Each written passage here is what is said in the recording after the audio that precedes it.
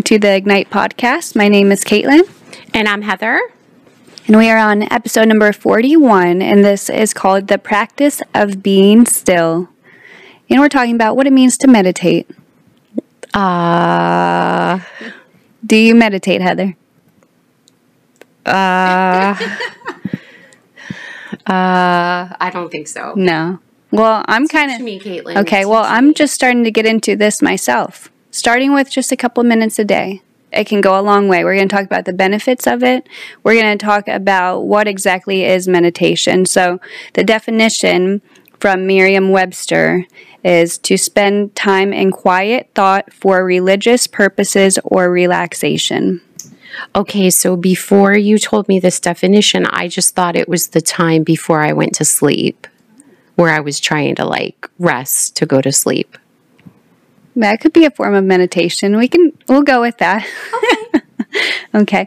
And so before we talk about the benefits and everything, we want to talk about what is at the center of your meditative focus, self-enlightenment or God alignment. So there's a lot of new age movement type of stuff with meditation, with just focusing on your breath or just focusing on self-enlightenment. And that's not really what we're talking about today. We want to make sure that we're giving a biblical focus on meditation. So what's the difference between secular meditation? And so first off, that is focused on letting go of all attachment to everything but the present moment. So it's kind of like emptying your mind of everything. And that's really hard to do. I feel like we always have thoughts going on in our mind. And if we try to just focus on emptying our mind, that's not really going to benefit us all too much. But the biblical sense in terms of meditation is focused on reminding ourselves of the promises and words of God. Yeah, so I guess, yoga, you're going to have to teach us with this, but yoga comes from what? I believe the root is actually Hinduism, but the way that I was taught in holy yoga is taking a Christian approach and incorporating prayer and different things like that. So that's so when Caitlin and I do yoga together, I'm not thinking and praying to the yoga or Hindu, version of things. But I do think there's so much to learn from being quiet, settling yourself, getting high energy and then having that lower, part. So I guess I do meditate and I don't realize I do. So. Yeah. Very good. And one of the first times the Bible mentions meditation is in Joshua 1:8, and it says, "Keep this book of the law always on your lips. Meditate on it day and night so that you may be careful to do everything written in it. Then you will be prosperous and successful." So these verses really focus on letting us know that it's good to meditate on the words of God and to have scripture constantly being in our minds. I love it. Do you need a nap today, Heather? You're pretty mellow. Usually you're a little more rowdy than this. Well, I just don't understand any of this, so I think I'm like the listeners, and I'm just really loving to hear about it. Okay. So we probably, as Christians, that's why I was kind of like, I don't know what we're talking about. So now it's kind of coming to light in my mind that really we meditate then on God's word. We, you know what I mean? That kind of stuff. So when we're praying, that could be meditation and the time before we're actually praying. But to people that are simple like me, when you say meditation, it's huge variety of thoughts come to mind. Yeah. So. And usually people think of when they hear meditation, they think of sitting quietly cross-legged and saying, that's kind of what comes to mind. But yeah, I think you're right. It could be just praying. That can be our form of meditation, just sitting quietly and maybe closing our eyes and just being still, because I feel like constantly we're always running around doing stuff. We always have things that are grabbing for our attention. So just taking a moment to pause in our day can be helpful as well. So tell us step by step how we would start something like this. Like, let's say I'm a beginner and I say tomorrow I want to start meditating. Okay. What does that look like? Okay. I would say start small. So maybe just taking maybe 2 or 3 minutes. You can set a timer on your phone. What do you say, Heather? Your voice is so soothing today. I feel like we're meditating right now. Setting a timer on your phone and taking a couple minutes just to be still. And I think that can be challenging, at least for me. When I've tried this, I get very fidgety. I feel like I'm kind of antsy and I want to be moving around and stuff because it's not my natural personality to sit still and do nothing. I feel like I always want to be busy doing something. But just taking, I would say, work at 5 minutes every day. Any time of the day that works best for you to fit it into your schedule. And just sitting quietly, maybe saying a prayer at the beginning, asking God to give you a sense of peace during this time. So, and then you can work up from there. And we can have music. Sure, you can have music if you'd like to. Maybe like a peaceful guitar. Yeah. I put that on Spotify. Peaceful guitar. And one of your lamps. My Himalayan salt lamp. Yes. Yes. See, this is great. I'll go do this right now. The more relaxing props that you can bring to this meditation, the better. But you don't need all that fancy stuff. All you need to do is close your eyes and sit still and say a little prayer. But it's nice to have the lamp. It's nice to have the lamp. So let's talk about a couple benefits, ways that meditation can actually change our brain. So this is found on Forbes.com, and they talk about 7 different ways, but we're just going to talk about 2 today. So a review study last year at Johns Hopkins looked at the relationship between mindfulness meditation and its ability to reduce symptoms of depression, anxiety, and pain.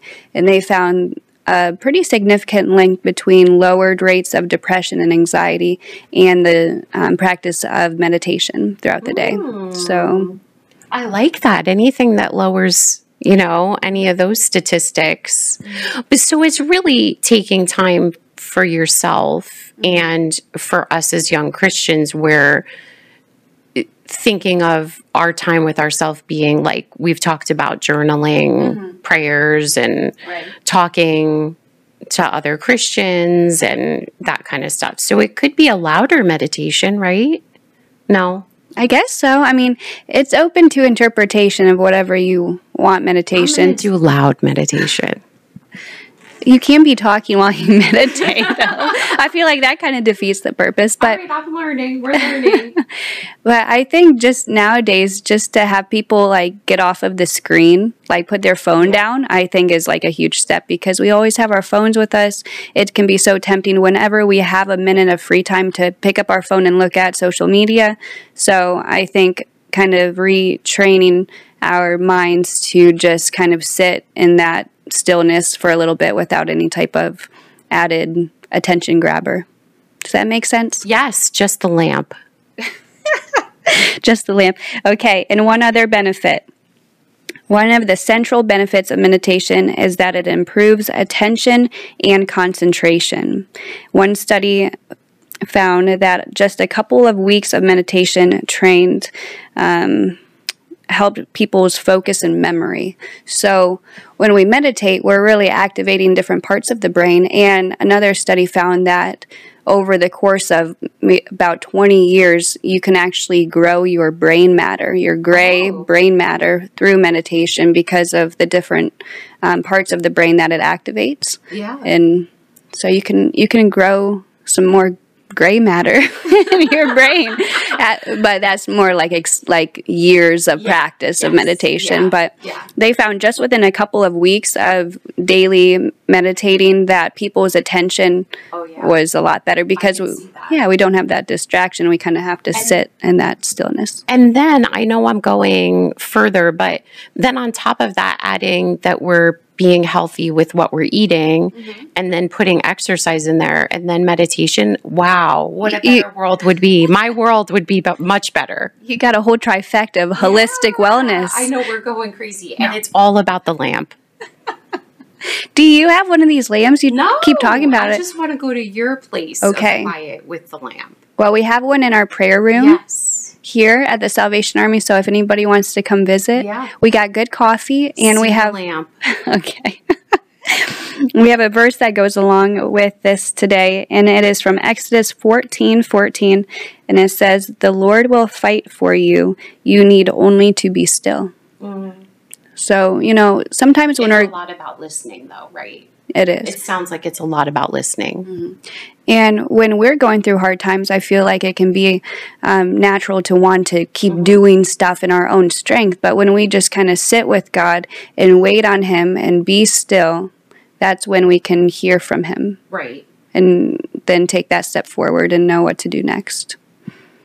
Do you have a check it out for us? Okay. I'm just now creating as we're speaking our check it out. So if you go to peermagazine.org, you can get any of the check it outs that we've been talking about lately. Or if you want the hard copy in your hands, Caitlin and I would love to get that to you. We get several of them a month or every other month, so we can get that to you. So if you go to peermagazine.org, their newest subscription or their newest magazine, the newest one for the fall. Yes. Caitlin said periodical. So they always have a part in here that's called Deeper. So going in deeper into the Bible. And this is by Major Matthew Satterley, which I don't even know who that person is, but they sound very smart to me. It's entitled, That Doesn't Mean What You Think It Means. And he's talking about Philippians 4:13 through, I think 15, it looks like. I'm like looking down in it. It explains to us that whatever the circumstances, Jesus in us has made us content and satisfied in Him. So I'm going to tell you in some words, they start to talk about Paul, who kind of had some rough times. He was stoned, he was shipwrecked, he was jailed. And all of that was while he was trying to spread the word of God. So I think in all of this, it's trying to encourage you to dig deeper into Scripture and not just read the top part of it and the bottom part of it and one verse. You kind of have to be encouraged to read the verse before and after so that you get the whole idea. But that also, anytime God is calling us to be His follower and to share his love, there's going to be times of hardship because people are different than us. I tell my kids all the time we're minorities being Christians, and people think differently than us not being Christian. People have different limits. You know what I mean? So because of human nature, it's not going to be an easy task for you when you become a Christian. And it just talks about like how you can get solace in reading the Bible, meditating on the Bible. There's the meditation word. And I love anytime we talk about Paul, which if you read in there becomes Saul. Or is it Saul became Paul? Saul became Paul. There we go. Saul became Paul. But when he was Paul, that's when he, had the hardships that continued. So it's a great little article. I'm going to continue to read it and finish it up and stuff. So it's called Deeper. It's the September 2021 edition. And it says, that doesn't mean what you think it means. I like it. That's really good, Heather. And usually, if you're a new Christian or, you think that when you invite Jesus into your heart that everything may be perfect and your life may become easier, but really that's not what the disciples went through. Mm-hmm. They went through really hard times because they believed in Jesus. And I agree with you, Caitlin. And I think that's something, especially as young people, need to be reminded of. It's not going to be easy. In some ways it's going to be harder, but you need to keep on and keep on keeping on. But did you have like just a little bit of this experience lately? I feel like maybe you've been expressing this that you've been opening the doors to the community center to anyone that wants to come in. And it's not a piece of cake, is it? You're doing the right thing. You're so mad at me right now. You're doing the right thing. You're inviting people into our church. But it's not easy. Like, you have to work hard. You have to make sure everybody has what they need. I think that you say it.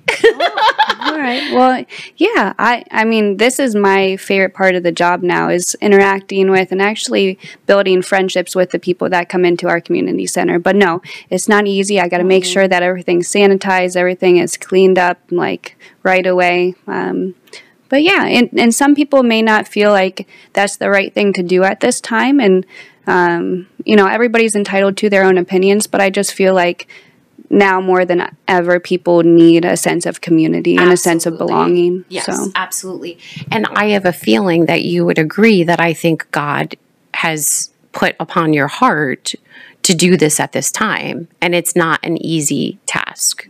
So I feel like your last couple months is a great, it's just a great example of that happening. Did we get away from meditation? Thank you. I appreciate that. Well, and because of all this, I feel like now I need to take time and find that sense of stillness and meditation, because yes, we're wrapping it all up. I need to meditate more because my day is filled with interacting with people. I love it. It's so fun to do, but then at the end of the day, I need a little bit of quiet time and time to myself to meditate. All right. All right. Ready for our ABCs? We are. This is just a little template of inviting Jesus to come into your life. So the A is for admit that you've done wrong. That just means that we have all sinned. We have all fallen short of the glory of God. The B is for believe that Jesus died for our sins. So we don't have to take on all of that pressure of trying to be good enough, but we can know that Jesus took away our sins by dying for us in our place. And the C is for calling on his name by asking Jesus to come into your heart. And you can just simply ask him in a simple prayer, Jesus, please be a part of my life, come into my life, and I want to follow you. And it says, for the wages of sin is death, but the free gift of God is eternal life in Christ Jesus our Lord. And that's Romans 6:23. And there's no better day than today to ask Jesus to come into your life. Thanks so much for listening, and until next time, ignite your life.